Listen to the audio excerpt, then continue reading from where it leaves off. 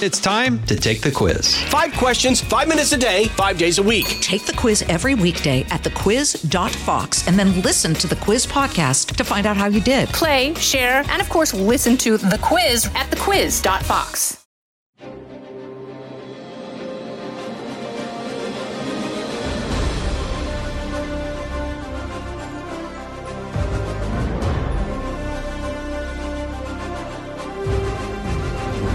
Fox News Podcast presents Bret Baier's All-Star Panel. America's got to be in the lead if you want to deal with these threats. We're going to lead. The mourning is over. The Shiva is done. And if you're a conservative, you should be optimistic. You know, my main priority right now is making sure that it delivers for the American people. We have to make our country great again, and I will do that. I think the president gets criticized by people all the time for the stuff he says, by people who ignore what he does. Now, Fox's chief political anchor, Bret Baier. Voters head to the polls in Florida and New York and Oklahoma. Redistricting is a theme for both Democrats and Republicans. Political analysts are hoping to use the results as a temperature test of sorts of where the two parties are headed into the midterm elections. While the Biden administration is expected to make a decision on student loans this week, some Democrats are pushing for wiping out some $10,000 of federal loans for borrowers. Some are pushing for more. For this and more, we bring in our panel, editor of The Spectator at Large, host of the Ben Domenech podcast, Ben Domenech, USA Today, Washington Bureau Chief Susan Page, and co-founder and president of Real Clear Politics, Tom Bevan. You know, I want to start on student loans, Tom, and it just seems like this is a political knife's edge. It seems like, in one sense, if the president comes out Wednesday and says, listen, we're going to wipe out $10,000 of student loans for anybody making $125,000 or less, there will be a group of people who are very happy, and their parents will be very happy. But there will be a big group of people who are either didn't go to college or didn't go to graduate school or don't have student loans or paid back their student loans that say, wait a second, why am I paying for that? Right? Yeah, that's always been the tricky part of this issue. It's not just a indisputable win for the administration because of the reasons you just mentioned. There are plenty of people who are going to feel like we're subsidizing, we're paying off the loans of people who, while there are tons of people out there who either didn't take loans, paid them, whatever. So but again, I think the administration feels like the upside is there for them, that they will be seen as doing something. Obviously Biden, this is like his third round, I think, of paying, giving money to pay off student loan debt. And so I think the administration, having already done this a couple of times, feels like it is a win for them politically, especially this close to the midterms. And obviously they are under a lot of pressure to do this. And you see it and hear about it almost every single day from the left wing of the party. They want this to happen. Susan, is it politically dangerous or manna from heaven for Democrats? I think it is high risk. I think the Biden White House doesn't really have a choice. They've said they're going to take some kind of step. This is something Democrats have been pushing for, got talked about a lot in the 2020 presidential campaign. But there are the downsides for people who think whatever they do is too much. There's also a downside with the most fervently progressive wing of the party that will think the White House did too little. And so I think it is, you called it a knife's edge. I think that's a pretty good image. And, particularly important for this White House because the Democrats really need to energize young people to come out and vote in the midterms. And this would be one way to do it, unless it manages to somehow disenchant them instead. Ben, I was just looking at percentages of people who go to college, and then the percentage of those student loan takers. There's about 60% of the student loan folks who are graduate students. So not only have they gone to college, but they go on to graduate school. And this person, this was on social media, said, so let me get this straight. The plumbers are paying for the lawyers to finish their graduate school. And how does that work? And how does it play? And I don't know if it's as simple as that, but I do get the sense that there is a big divide here. You know, Brett, I am no fan of the higher ed industry in America. I believe that it is an industry and that it's chewed through a lot of overpriced offerings to the American people for a pretty long period of time. I'm no fan of higher ed in terms of how much they've charged folks for educations that have not served them well or delivered on their promise. But that doesn't mean that you should be able to, as the White House intends to do here, shift things around on a whim. And particularly to the point that you were just expressing there, you know, the vast majority of student loan debt is held by a lot of people who went to graduate school. The vast majority of the overwhelming majority of Americans never even go to graduate school, and it really does represent a level of debt that is held by what people could fairly describe as the upper class, and to have a step of this significance taken, you really, I think, are going to be essentially bailing out a lot of people who probably were Democrat voters anyway. I don't think you're going to be energizing a lot of people. And to Susan's point, this is high risk and low reward in terms of what I believe is going to be the political ramifications of it headed into the midterms. I want to talk about other things, but Senator Tom Cotton just tweeted out, Biden is telling every college in America to raise tuition by $10,000. Again, it's not that simple, but we see on some of these government efforts to either wipe away debt or to incentivize or pay for things. You just saw Ford, Tom, cut 3,000 workers, and they said to make the transition to electric vehicles. They raised the price of electric vehicles. Surprisingly, this bill incentivizes the purchase of electric vehicles to the tune of $7,500 for new and $4,500 for old. But it's very cynical, but it is a reality that we just see in a number of different things. Right. If you subsidize something, you incentivize it, you're going to get more of it. I mean, and this is a broader discussion about higher ed. I mean, that's one of the things that critics have said is that over time, the colleges, the university systems, the ones who are charging these, some say exorbitant rates, have no skin in the game. I mean, they're going to simply pass, they're going to increase their prices. They're going to pass that on to consumers. And we still have in this country, this, high school to Harvard mentality where everybody's trying to get into the best colleges. They're willing to pay whatever it takes.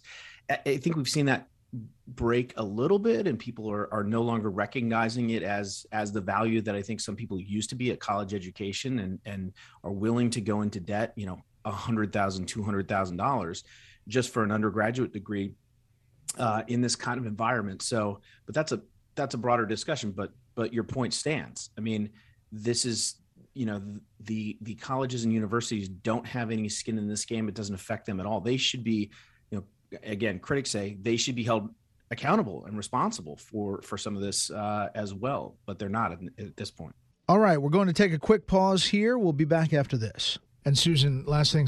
From the Fox News Podcasts Network. I'm Janice Dean, Fox News senior meteorologist. Be sure to subscribe to the Janice Dean podcast at foxnewspodcast.com or wherever you listen to your podcasts. And don't forget to spread the sunshine.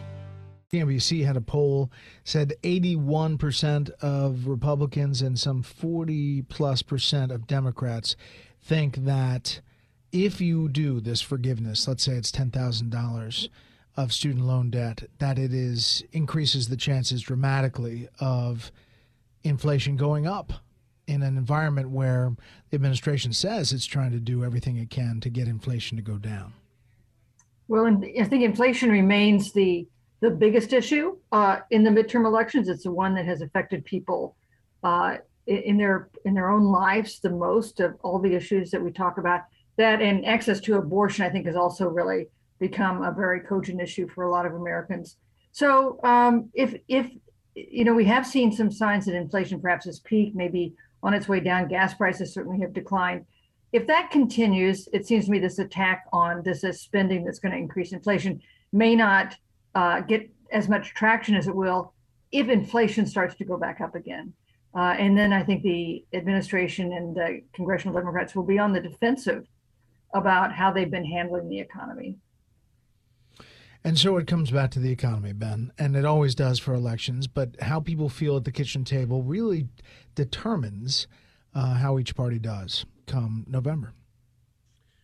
Yeah, I think that one of the things that we're seeing here is that as much as there's been these kind of distraction moments, and I don't want to suggest that that means that they're unimportant, in the decision, obviously, on the Dobbs v. Jackson case, reversing Roe versus Wade, in the Mar-a-Lago raid and the like.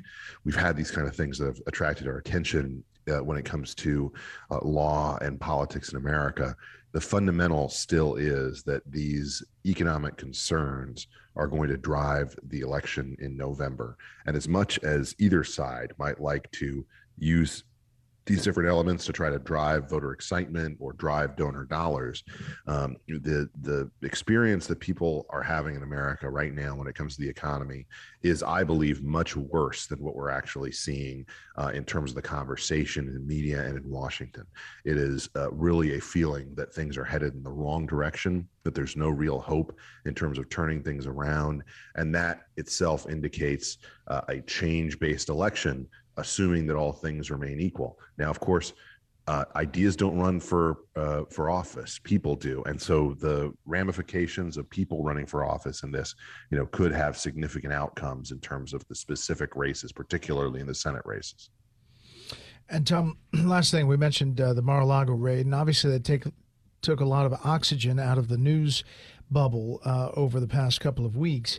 Now, word that Trump may have had some 700 pages of classified documents, including the top secret, the most top secret documents that the U.S.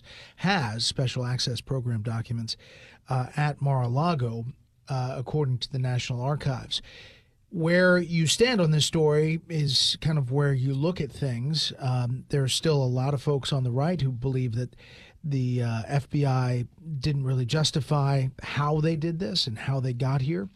And as we learn more and more about what the documents are, there are all kinds of questions about why the former president had those documents and for what reason. So it seems like it's still an issue that plays ahead of November. It does. And how do we know what those documents are? Well, what we're learning about them is being leaked to the New York Times. From where? The Justice Department. I mean, we've seen this movie before. This is what, has Republicans and Trump supporters and even folks who aren't Trump supporters concerned, upset about the way that this was done.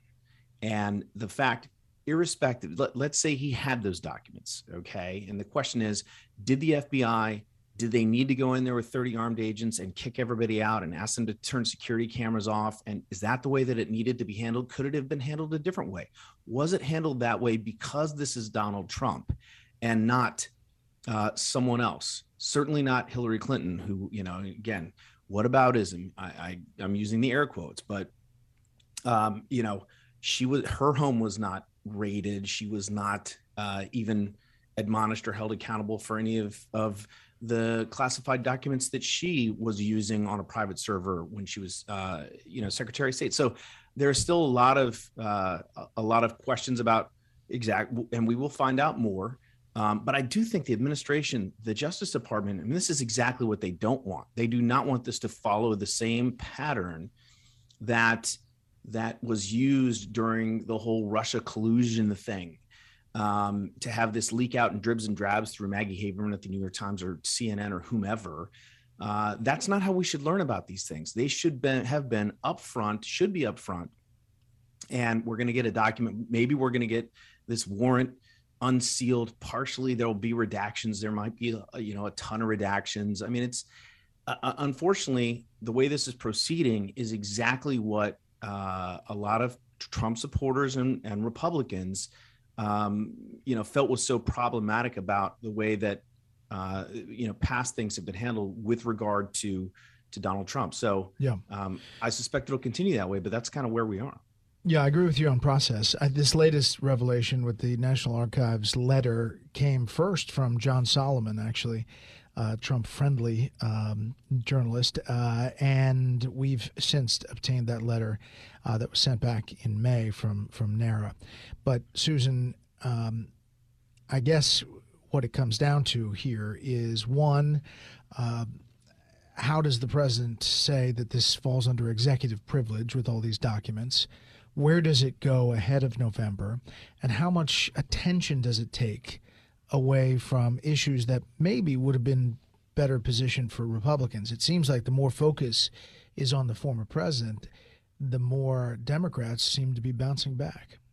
You know, Brett, I would just note that not only did this latest revelation come from John Solomon, no friend of the Justice Department, but we first learned authoritatively about the search warrant and the search from Donald Trump, who we had we didn't have an announcement from the Justice Department. We didn't have a leak from the Justice Department. We had one tweet from a local Florida reporter, and then we had Donald Trump confirming it with great outrage what he had seen happen with this search warrant and the search. It does have, you know, I think it has a kind of mixed political effect, as does everything involving Donald Trump, because it has, on the one hand, given him talking points to argue that he's being unfairly pursued. On the other hand, these seem to me to be very serious. This is a very serious matter.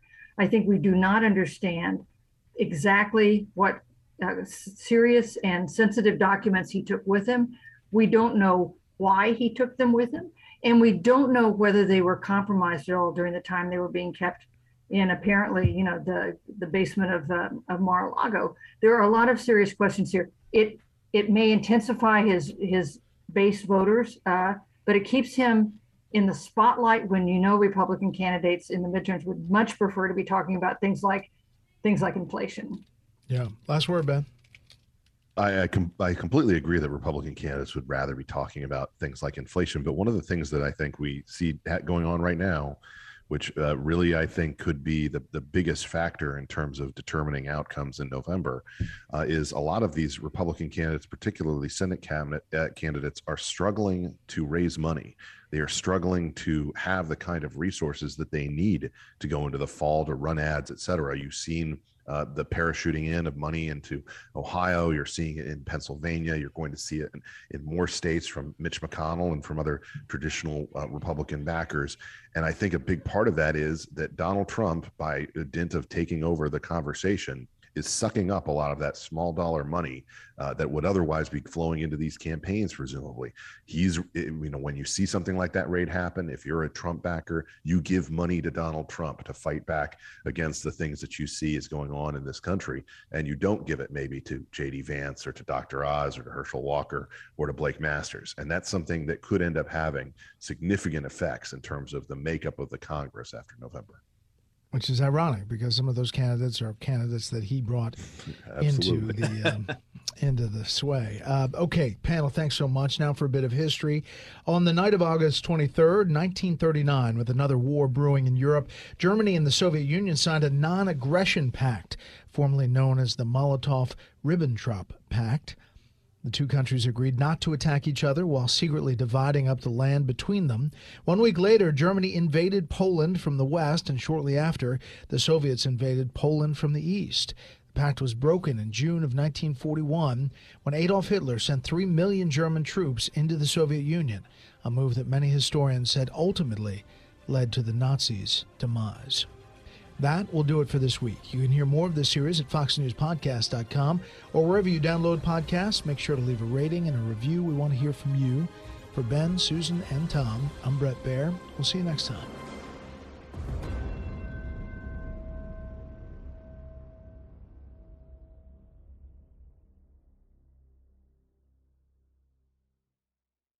The Will Cain Show is now dropping 5 episodes a week. Join Fox and Friends weekend host Will Cain as he tackles the latest headlines from his unique perspective, along with thought-provoking interviews with leading figures and live calls from viewers and listeners. Listen wherever you download your favorite podcasts.